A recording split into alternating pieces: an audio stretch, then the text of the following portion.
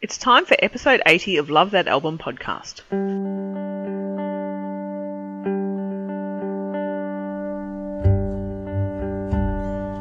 Once again, Morris is presenting an interview he did in 2001 while volunteering at Melbourne's public access radio station 3RRR. This time around, he speaks to jazz guitarist Bill Frisell. Bill has worked as a sideman or collaborator for many musicians such as Pat Metheny, Petra Haden and Elvis Costello. He has also made many of his own jazz and country-influenced albums under his own name. He has written his own compositions but has also covered songs by Burt Bacharach and John Lennon in a style similar to no one else's, using loops and guitar pedals to great effect.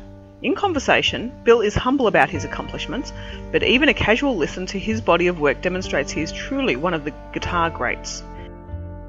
Eric Reanimator's Album I Love segment features the album English Garden by new wave era performer Bruce Woolley and the Camera Club. Don't know that name? You sure as anything know one of their songs. Find out what it is in the segment. All this and more on Love That Album.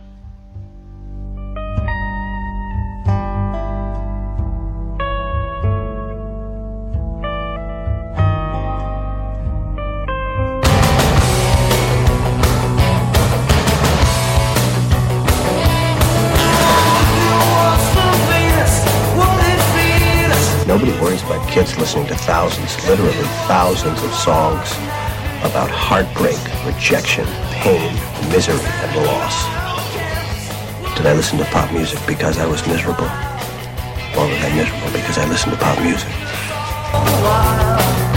Well, music is my life, man. What do you want me to do?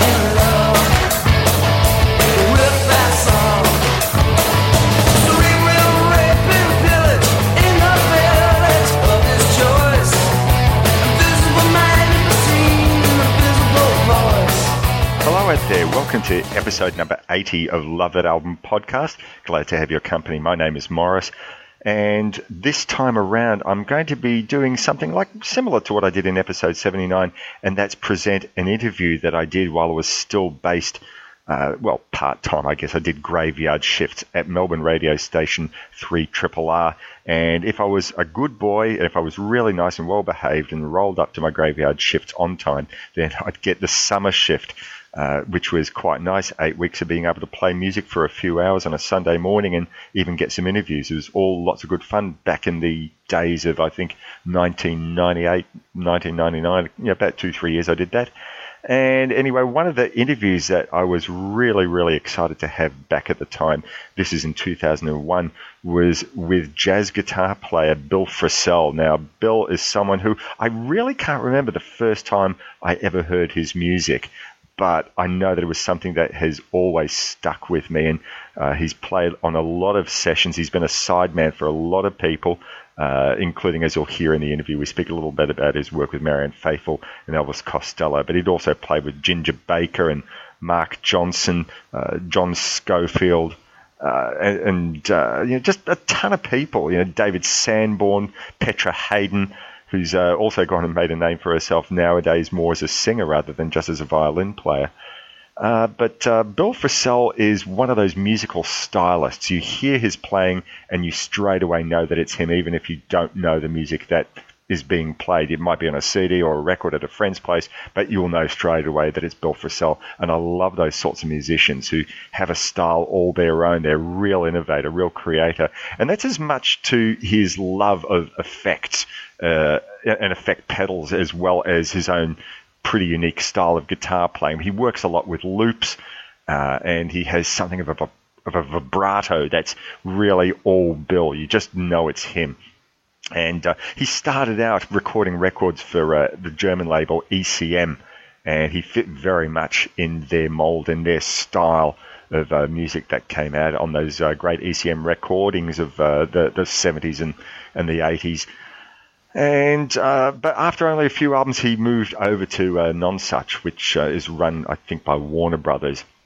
But he still continued to follow his own vision. He's made like a ton of great albums. There's some in more of a country sort of vein, but still country vein has filtered through the Bill Frisell sensibility. And he's made a ton of stuff, and he recorded a few albums of new music for silent films of Buster Keaton, and we speak a little bit about that in this interview. Now, this is the thing to remember. This interview is 14 years old, and a lot of stuff, he's recorded a lot of albums since then, and he's done a whole lot of music and concerts, which, we can't even touch on because, well, as I said, this interview's 14 years old, but there's still enough in there that I really thought I was very proud of to have had a chat with him, and you would probably enjoy if you're into the music of Bill Frisell and into great guitar music and great jazz music in general. He's as I said, a real stylist, and maybe you don't even need to be a fan of jazz to appreciate what Bill Frisell does. You probably need to have a little bit of a spirit of adventure, but he's still, I find, really very accessible. He's not quite like listening to the music of John Zorn, who is also someone who I deeply, deeply love, and I think Frisell has recorded with John Zorn as well. It's experimental, but still very, very accessible in a lot of ways. I went to see him in Melbourne, I can't remember, maybe it's about 4 or 5 years ago, came out for the Melbourne Jazz Festival, and it was quite a treat. He had a really terrific band, and I think one of the numbers that he did on the night was What the World Needs Now is Love, Sweet Love, the Burt Bacharach tune, but really as filtered through Bill Frisell's sensibilities, it comes out as something completely different to how Bacharach had originally imagined it. And also in recent years, he's recorded an album of his favourite John Lennon tunes, both as a Beatle and as a solo performer. And once again, Frisell puts a very different spin on the music to how it would have sounded in John Lennon's, or indeed anyone else who's gone and covered a Lennon tune. So if you haven't heard Frisell before, I urge you to go out and seek out some of his music. Probably a couple of good places to start would be maybe an anthology that he recorded for ECM called Works. Or you might want to sort of go through any of his non-such recordings. Gone Like a Train is a really fantastic album. We talk a little bit about that in this interview, but really just search some of his music out, either on YouTube or anywhere else, or but go to a CD store or an album store, see if there's anything on vinyl if you're that way inclined, but find his music any which way you can. Go buy something, because his music really does mean a lot to me, and I'm sure that if you're adventurous enough, then his music will mean something to you too. So anyway, so that's the focus of this episode special. Also, we'll be having Eric Reanimator doing his Album I Love segment after the Bill Frisell interview, and he's going to be talking about an album called English Garden by the band Bruce Woolley and the Camera Club. And there's a song in on this album that I had no idea that it was not an original from the group who are most famous for putting that song out. It originated as part of Bruce Woolley's band, the Camera Club. So you'll really raise your ears when you hear what Eric says that song is, and even plays you a little bit of it. It's a little bit different to the version that we all know and love. Let's just say a very, very big pop hit of the early 80s. If you know of Bruce Woolley, then maybe you've already guessed what the song is. But anyway, I'll let Eric reveal that for you. Anyway, so we'll get on with the show now, and I'll speak to you again at the outro of the show to talk to you about episode 81 coming up in September. Meanwhile, have a listen to my conversation with Bill Frisell. We hope you're enjoying the show. You can get previous episodes at either lovethatalbum.podbean.com or lovethatalbum.blogspot.com, or search for Love That Album in the iTunes store. If you want to get in contact, please email Morris at rrrkitchen@yahoo.com.au. Join the Facebook group at facebook.com/groups/lovethatalbum and start a music-related discussion.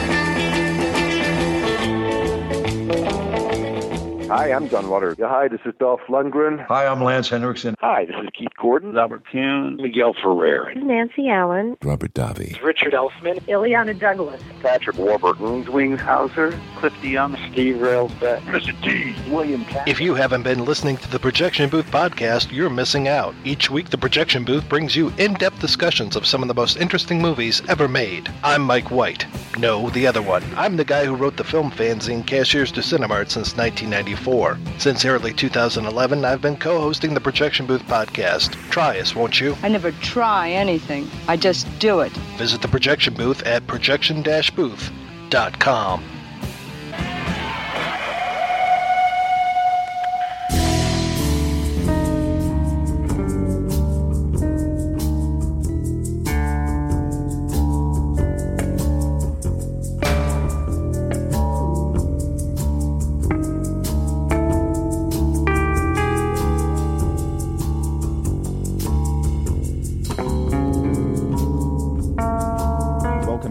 In my kitchen, I have on the line from Seattle, Washington, jazz guitar player and bluegrass guitar player extraordinaire, Bill Frisell. Good morning, Bill.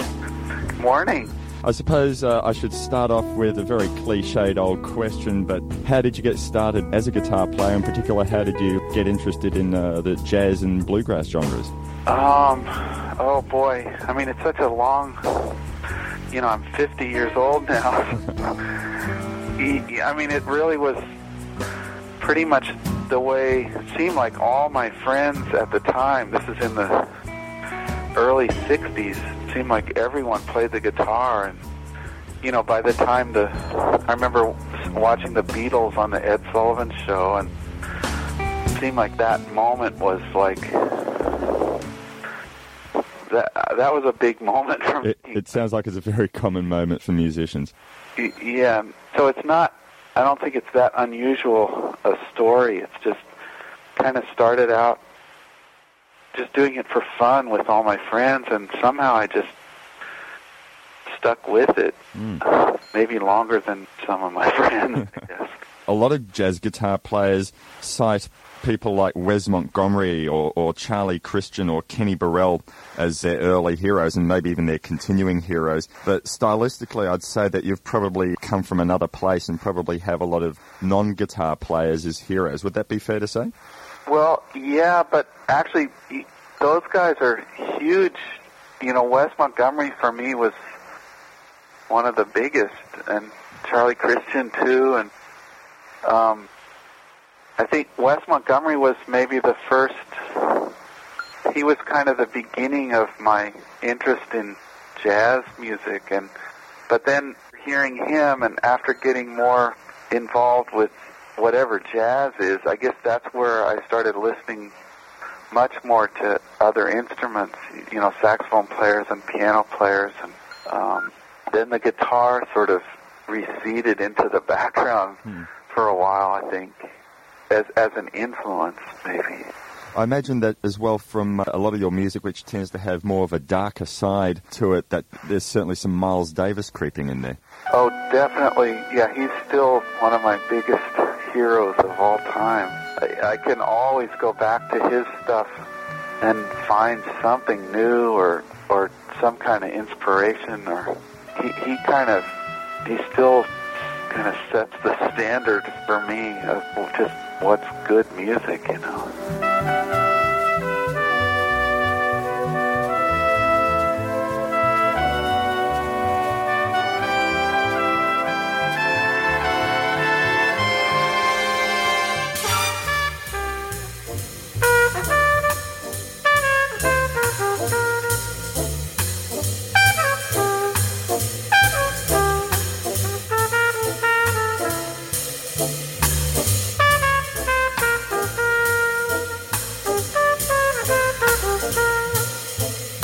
You started out, as far as your recording career goes, working at ECM Records.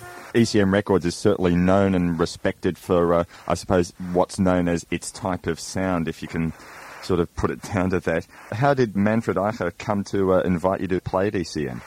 Well, let's see.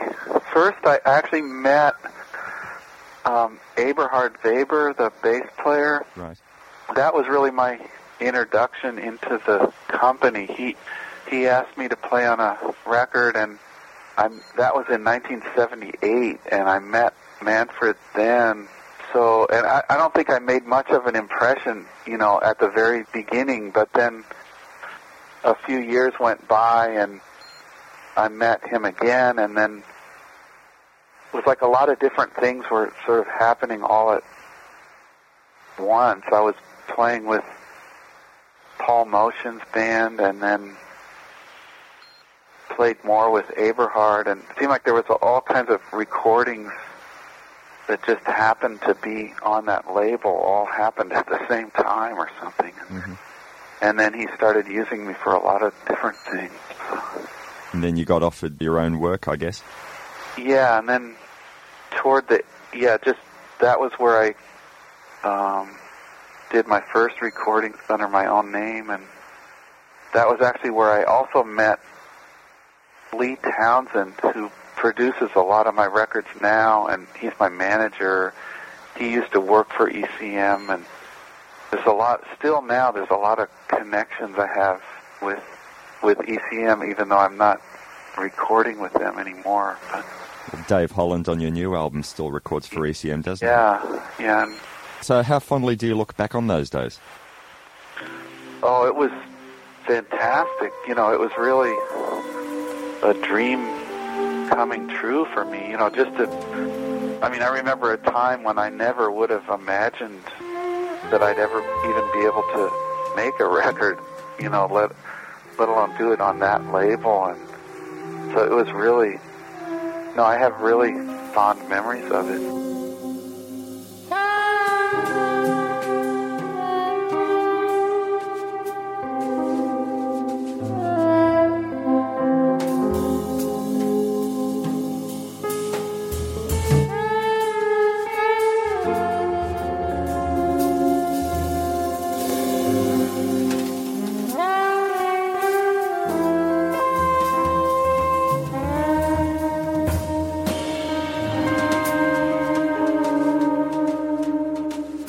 One project that you undertook in the 90s was to score Buster Keaton films like Go West and One Week. Very recently, an Australian group called the Bluegrassy Knoll actually did the same thing. Well, they've been doing it for a few years, but they did scores very recently for One Week in the Boat. They've long had Sherlock Jr. in their repertoire, but they did it in a bluegrass fashion. Do you think that there's sort of one genre that suits these films more so than others for scoring those old type of films? I don't know. That's what I think.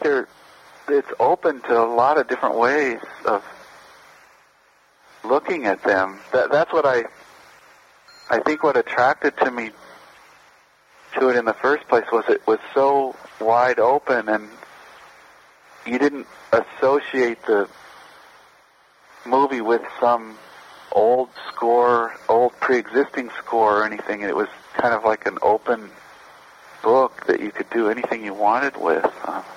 So I don't know. I mean, I think there's probably 1,000 ways you could go about doing it.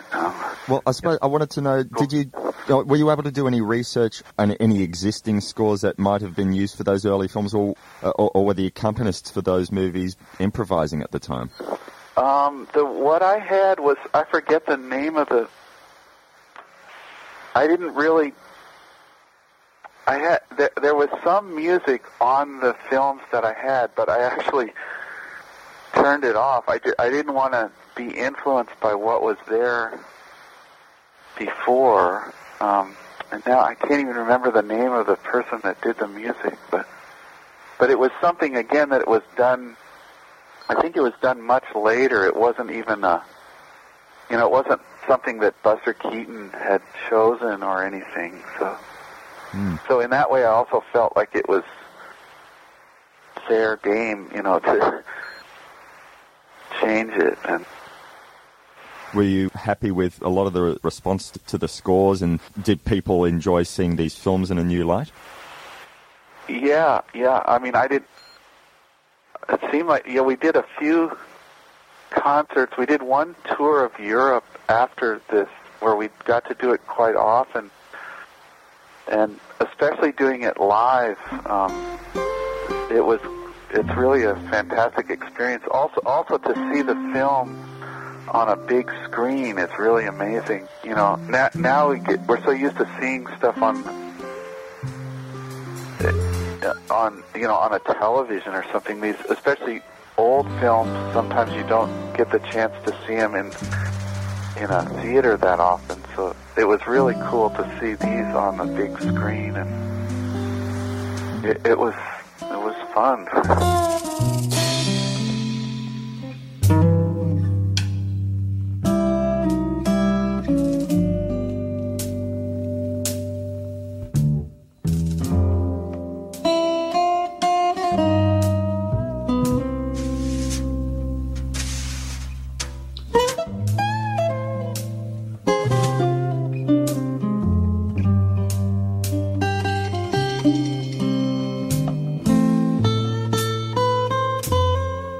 You've done a myriad of projects, acting, I suppose, as a lot of other musicians' side player, as well as doing your own work. I suppose the first thing that attracted me to your music was the guitar work you'd done on the Strange Weather album for Marianne Faithfull. Oh, yeah. I was a big fan of the Deep Dead Blue CD, or I suppose that was more like a collaboration with Elvis Costello. First of all, tell me about your involvement with Marianne Faithfull. Did her diversity attract you? Yeah. Well, and again, she's actually goes back to, back to that time when I first started playing the guitar. She was one of, that's when she had that, the hit, what's the name? As Time Goes By, I think. Yeah, As Tears Go By, yeah. So that was, I don't know, it was another one of those kind of dreamlike, thrilling things for me to get to play with someone that had been there when I was really first starting to get into music. And that project actually came about for me through this producer, Hal Willner, I've done a lot of things with him, and he's another kind of really important person in my, just as far as the opportunities I've had, and I've done a lot of recordings with him. That's where I actually met Elvis Costello. Was doing a Mingus tribute record, and I can't think of all the. I've worked with Allen Ginsberg, and did this Nina Rhoda record with. These are all Hal Willner projects. Yes. William Burroughs, we did some recording for him, and so that was how I met Marianne. Certainly a very eclectic range of associations there. Yeah. Will you take me across the channel? London Bridge is falling down. Stranger woman tries to say what a man will try to drown.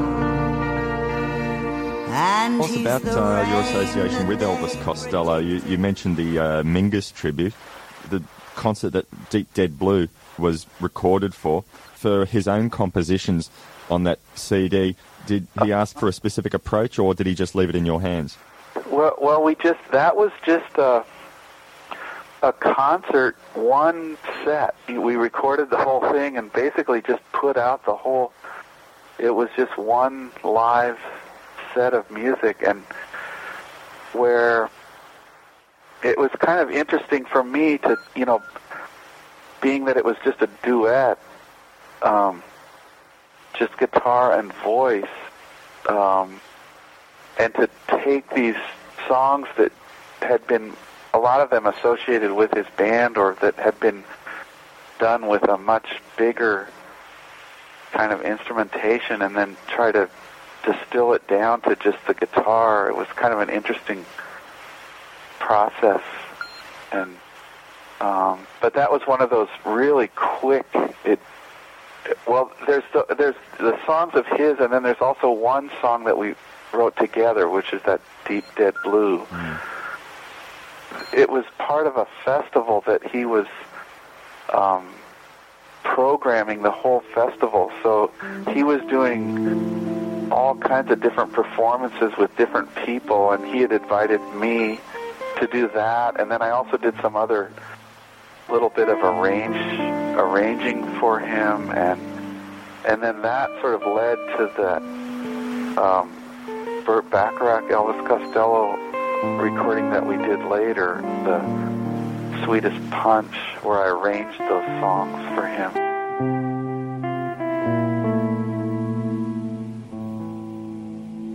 Weird nightmare, you haunt my every dream.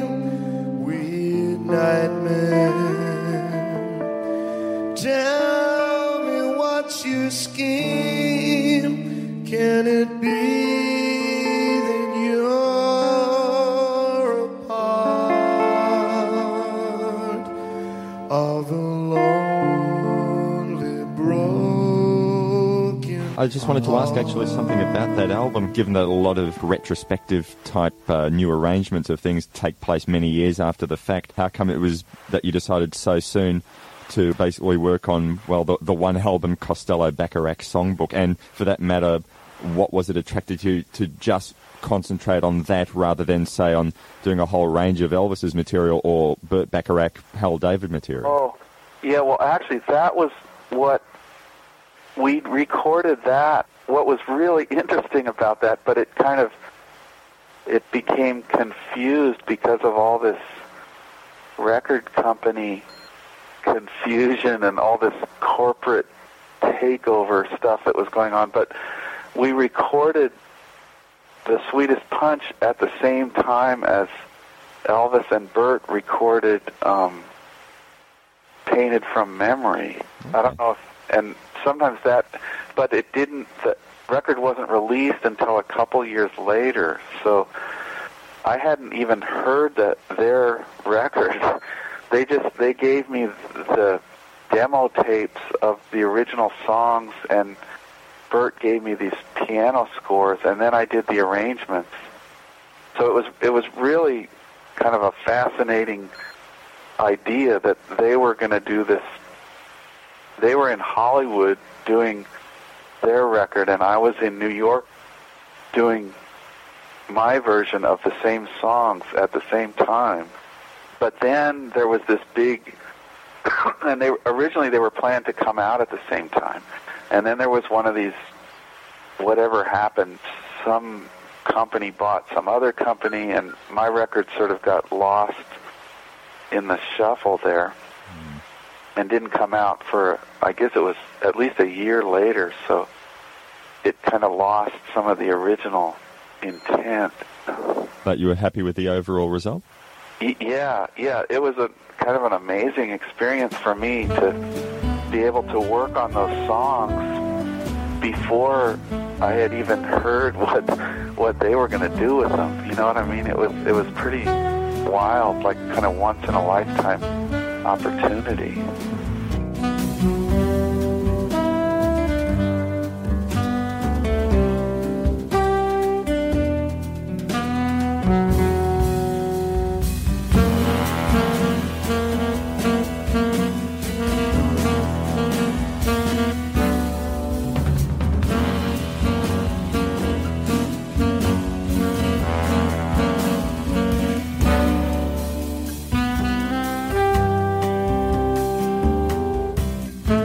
I'd like to ask some stuff about your new album. You've had two albums out this year. First of all, Blues Dream, and secondly, your collaboration with Dave Holland and Elvin Jones. You were mentioning before, I suppose, your awe of being able to work with or listen to some of your heroes, so I imagine you would have been absolutely in ecstasy working with Elvin Jones. That was something I just never, I still can't believe it even happened, you know. How did he come to get involved?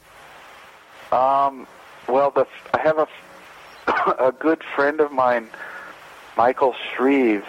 He's I don't know if you're familiar with him. He was the original drummer in Santana, and he lives here in Seattle, and we play together often. And he's a close friend of Elvin's, and he's actually known Elvin since he was a young kid, and he's been writing a biography on Elvin, and somehow got it in his mind that I should play with Elvin. And one day he said to me, you know, Bill, you ought to play with Elvin. I'm thinking, yeah, right, you know, like that's ever going to happen, you know. But somehow Michael was able to connected up, and we did it. So. Was Elvin aware of your work? I'm not even really sure. I don't think he really knew of me at all. And I was so nervous. I'd met him once a long time ago, but just very briefly, shaking his hand. But I don't think he really knew me. So I was worried how he would respond to the music, or I didn't know what he would think, But as soon as we got together in the studio, he was just incredible spirit and enthusiasm, and it was just an amazing experience for me. Yeah, it seemed like he was having a good time, so I hope that comes through on the recording.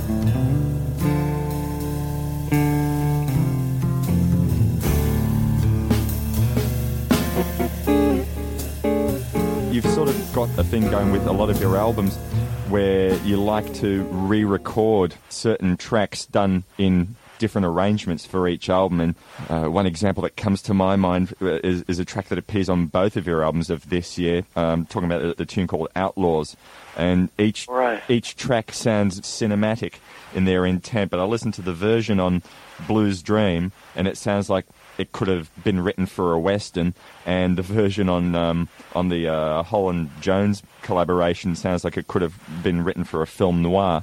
Is this something that you intended, or is this just my interpretation? Oh, I think it's just, I don't really plan that stuff out. When I write, or even when I'm playing what I write, I'm not really thinking about what it means or what kind of visual thing might happen. It seems like it's always after the fact that someone comes up to me and says, this sounds like this or it sounds like that. But I don't really think about it so much. I just kind of try to play the music and try to, I enjoy playing the same, sticking with one song for a while and trying to get as much out of it, or play, on a gig, I try to play the songs differently every night, and so I guess that's why I have that tendency to record them more than once sometimes. Is it due to a result of dissatisfaction with an earlier version, or do you just sort of think you can add new color and texture to it? Yeah, it's more just trying to find, it's not that I'm dissatisfied, it's more just to see where it can go next, or try to find something new with it.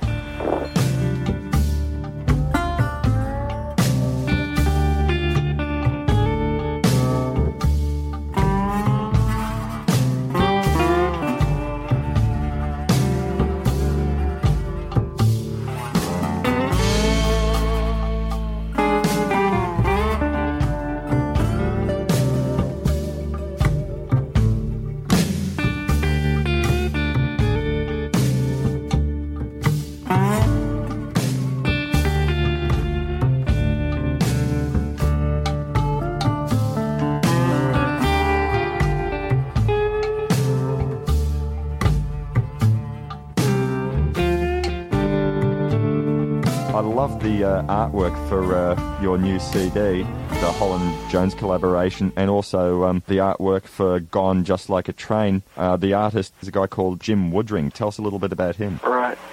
Yeah, he's a incredible cartoonist, artist.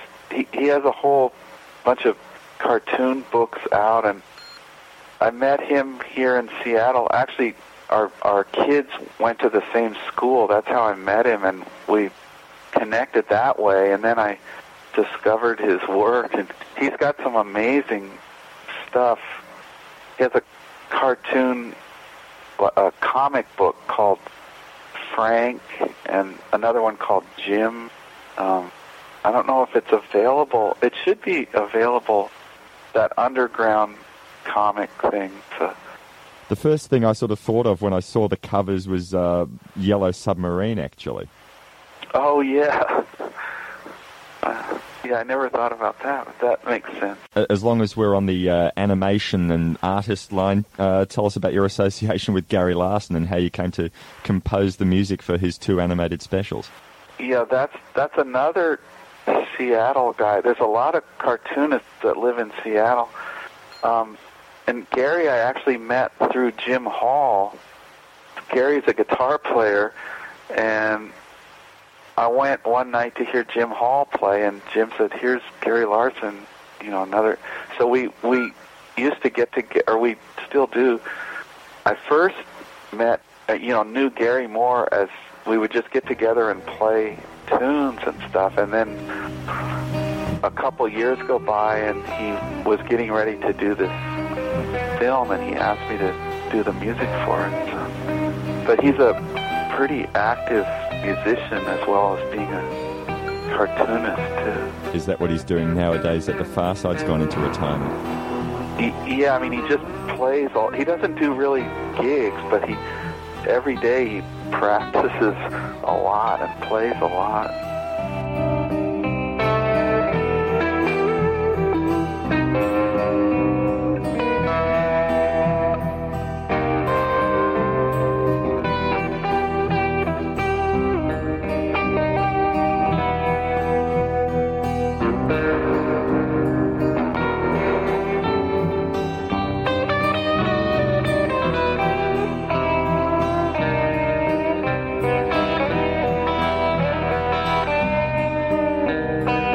Another thing I wanted to ask you about, there's a document that has done the rounds of the internet a fair bit that was written by Pat Metheny, his thoughts about what he described as the musical necrophilia committed by Kenny G by overdubbing himself on Louis Armstrong song. Right. What were your thoughts? And Kenny G's shortcomings notwithstanding, do you think it's valid artistically to do what he actually did by overdubbing something new onto something old, or should those things be considered sacred cows?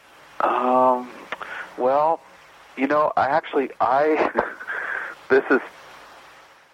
I sort of struggle with that a little bit because I did the same thing. It was on a film soundtrack. There's a film, Finding Forrester, yes, that I did some music for, and they also used Miles Davis's music. And there's some places on the film score where I'm playing along with Miles Davis, and so it's kind of the same thing that Pat was talking about, I guess. And I was wondering, I don't know if it's okay. I don't know. To me, it felt like a good musical thing to do, and that was really for the film. I don't think I would go take a Miles Davis record and add my guitar to the whole thing or anything like that, but I guess in this one case it was okay for me. But yeah, I don't know what to think about the whole way music is made has changed so much in the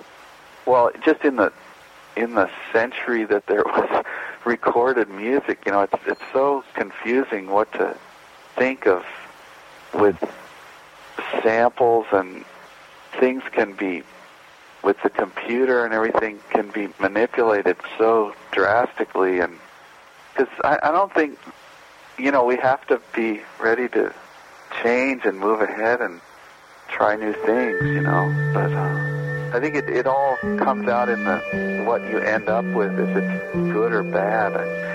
If Kenny G had done something that Pat Metheny really liked, then maybe it would have been a different story.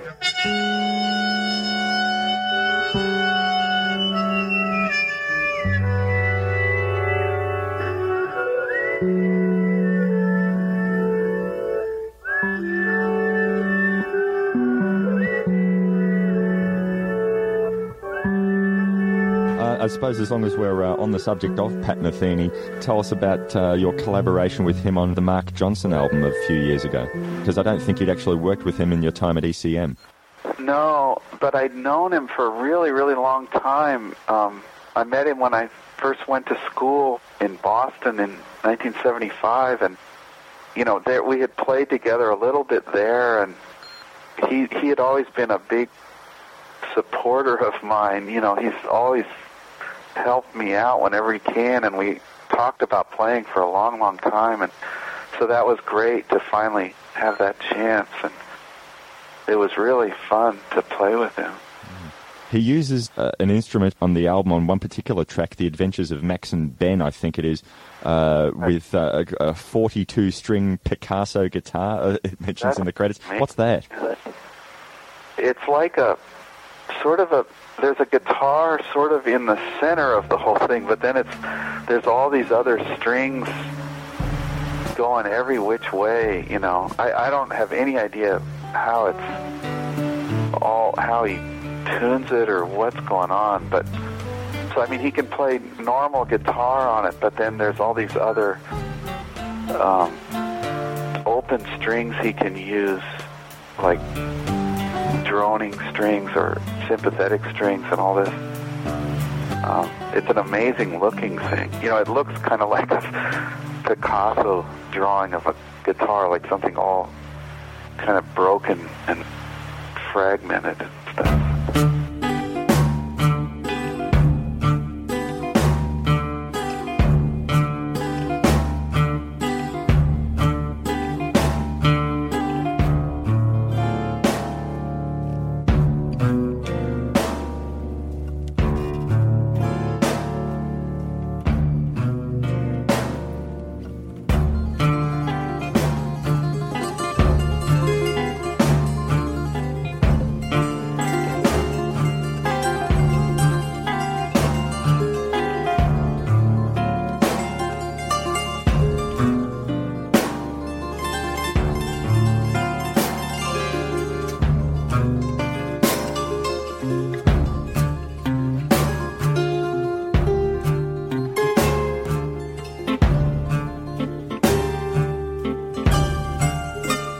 Well, I suppose I should close off with asking, what is it that you're listening to at the moment?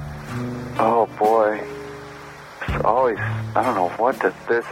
I guess I've been listening to a lot of music from Mali in Africa. There's, trying to think, somehow I latched onto that one country and been listening to a lot of people from there. There's a guitar player, Boubacar Traoré, I've been listening to, or Oumou Sangare, a singer, Ali Farka Touré, another guitar player from there. Mm-hmm.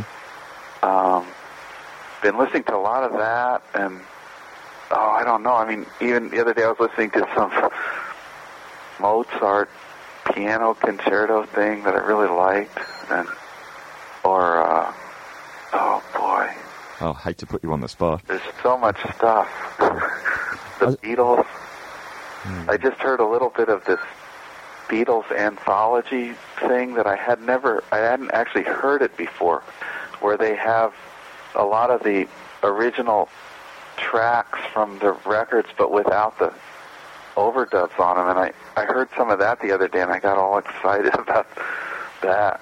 I want to go buy that. What did you think of George Harrison's original, very, very sparse version of While My Guitar Gently Weeps? Oh, yeah, I did hear that. It's just beautiful, just amazing. It was quite a shock for all of us, I suppose, a week ago. Yeah. Yeah, we all knew he was sick and everything, but then that was a bad one. All right. Look, many thanks for your time this morning, Bill. Really appreciate it. Thank you. And I hope that we can see you come and perform in Australia sometime in the near future. Any plans for that? I hope so. I've still never been there, so I hope I can get there soon. Well, there'll certainly be a lot of jazz fans out here who'll be very willing and very happy to see you perform here in any guise that you choose, band or solo. Oh, great. Well, thanks a lot.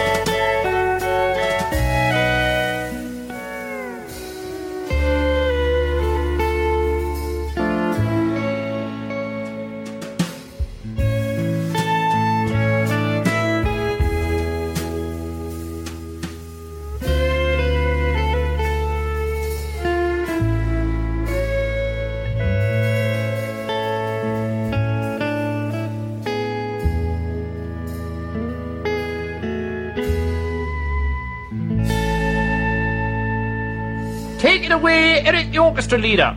1, 2, 1, 2, 3, 4.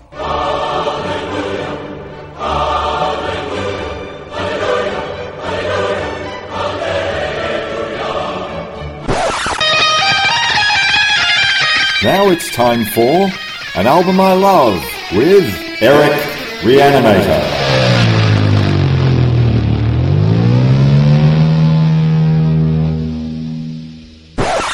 La-dee-dee, 1, 2, 3, Eric the Reanimator.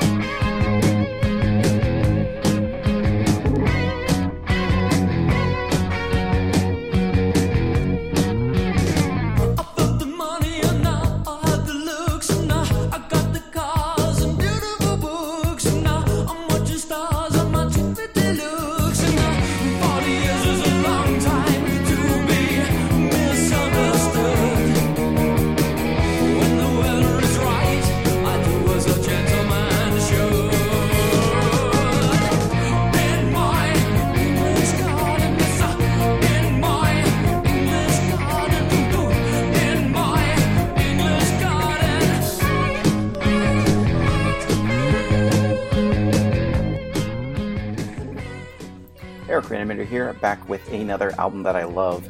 This time around, we're going to be covering the 1979 record from Bruce Woolley and the Camera Club that is just self-titled. You know, I know Morris is covering Bill Frisell, which is kind of a odd, jazzy rock thing. And Bruce Woolley and the Camera Club are also one of those kind of weird avant-garde yet pop. And you might not know the name, but you're definitely going to know some of the people that were in this band. And if you don't know the people in the band, you're definitely going to know what turned out to be the biggest song on this album. So in 1979, 1978, Bruce Woolley formed the Camera Club, which was his kind of new wave music outfit. Although new wave tag, as we have discussed on the show before in my compilation segments, is not really a tag for anything, and there was a lot of retro music being filtered through modern technology that got tagged as new wave. Anyways, Camera Club released their first album in 1979 and toured for about 2 years until disbanding after CBS Records refused to release their second album. Among the members of the band was a young Thomas Dolby on keyboards, and the album also contains songs that were co-written with Jeff Downes, later of Yes, and Trevor Horn, also I believe later of Yes, were more famous as the Buggles. Bruce Woolley did work with those two and helped write Video Killed the Radio Star and the song Clean Clean, both of which appear on this album. He was never a member of the Buggles, but according to Wikipedia, he was, in his own words, merely on the design team. Let's take a listen.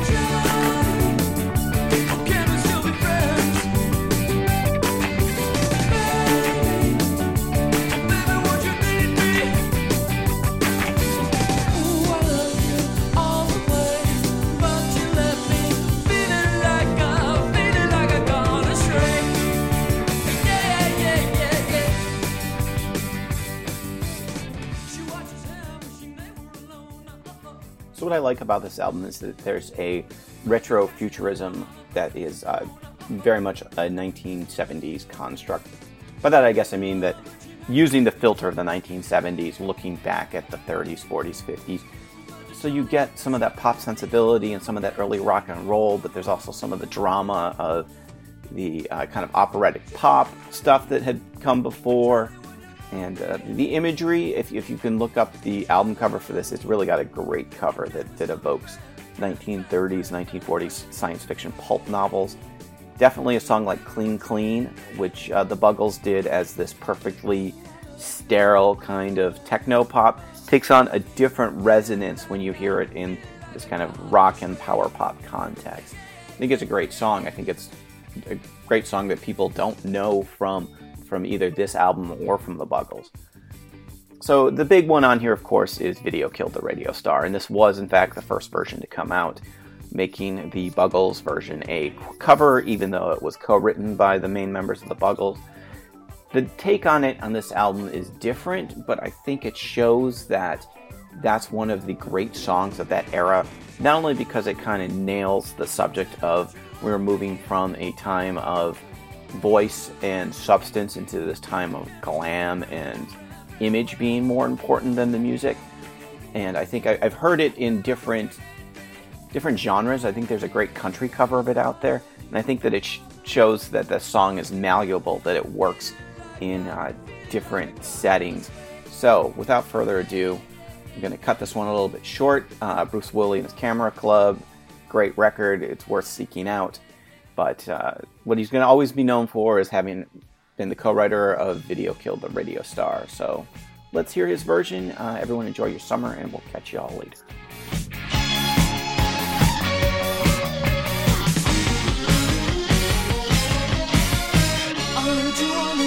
Back in 52, lying awake intently tuning in on you. If I was young, it didn't stop you coming through. They took the credit for your second symphony, rewritten by machine, new technology. And now I understand the problems you could see. I met your children. What did you tell them?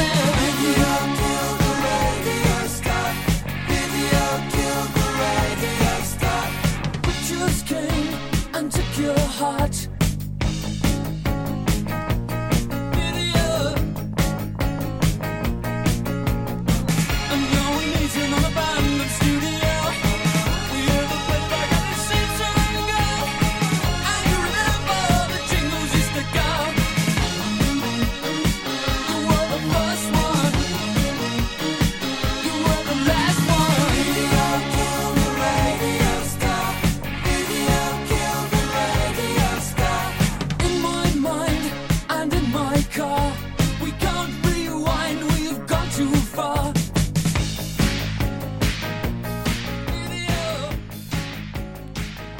And here we are at the end of another episode of Love That Album podcast. Thanks very much for having listened to it. It was certainly a bit of a spin for me to go back and listen to that interview of, 14 years ago. The content might be quite a few years old, but I still think it was well worth my while to put up as a Love That Album podcast. As I said, I hope that you got something out of it.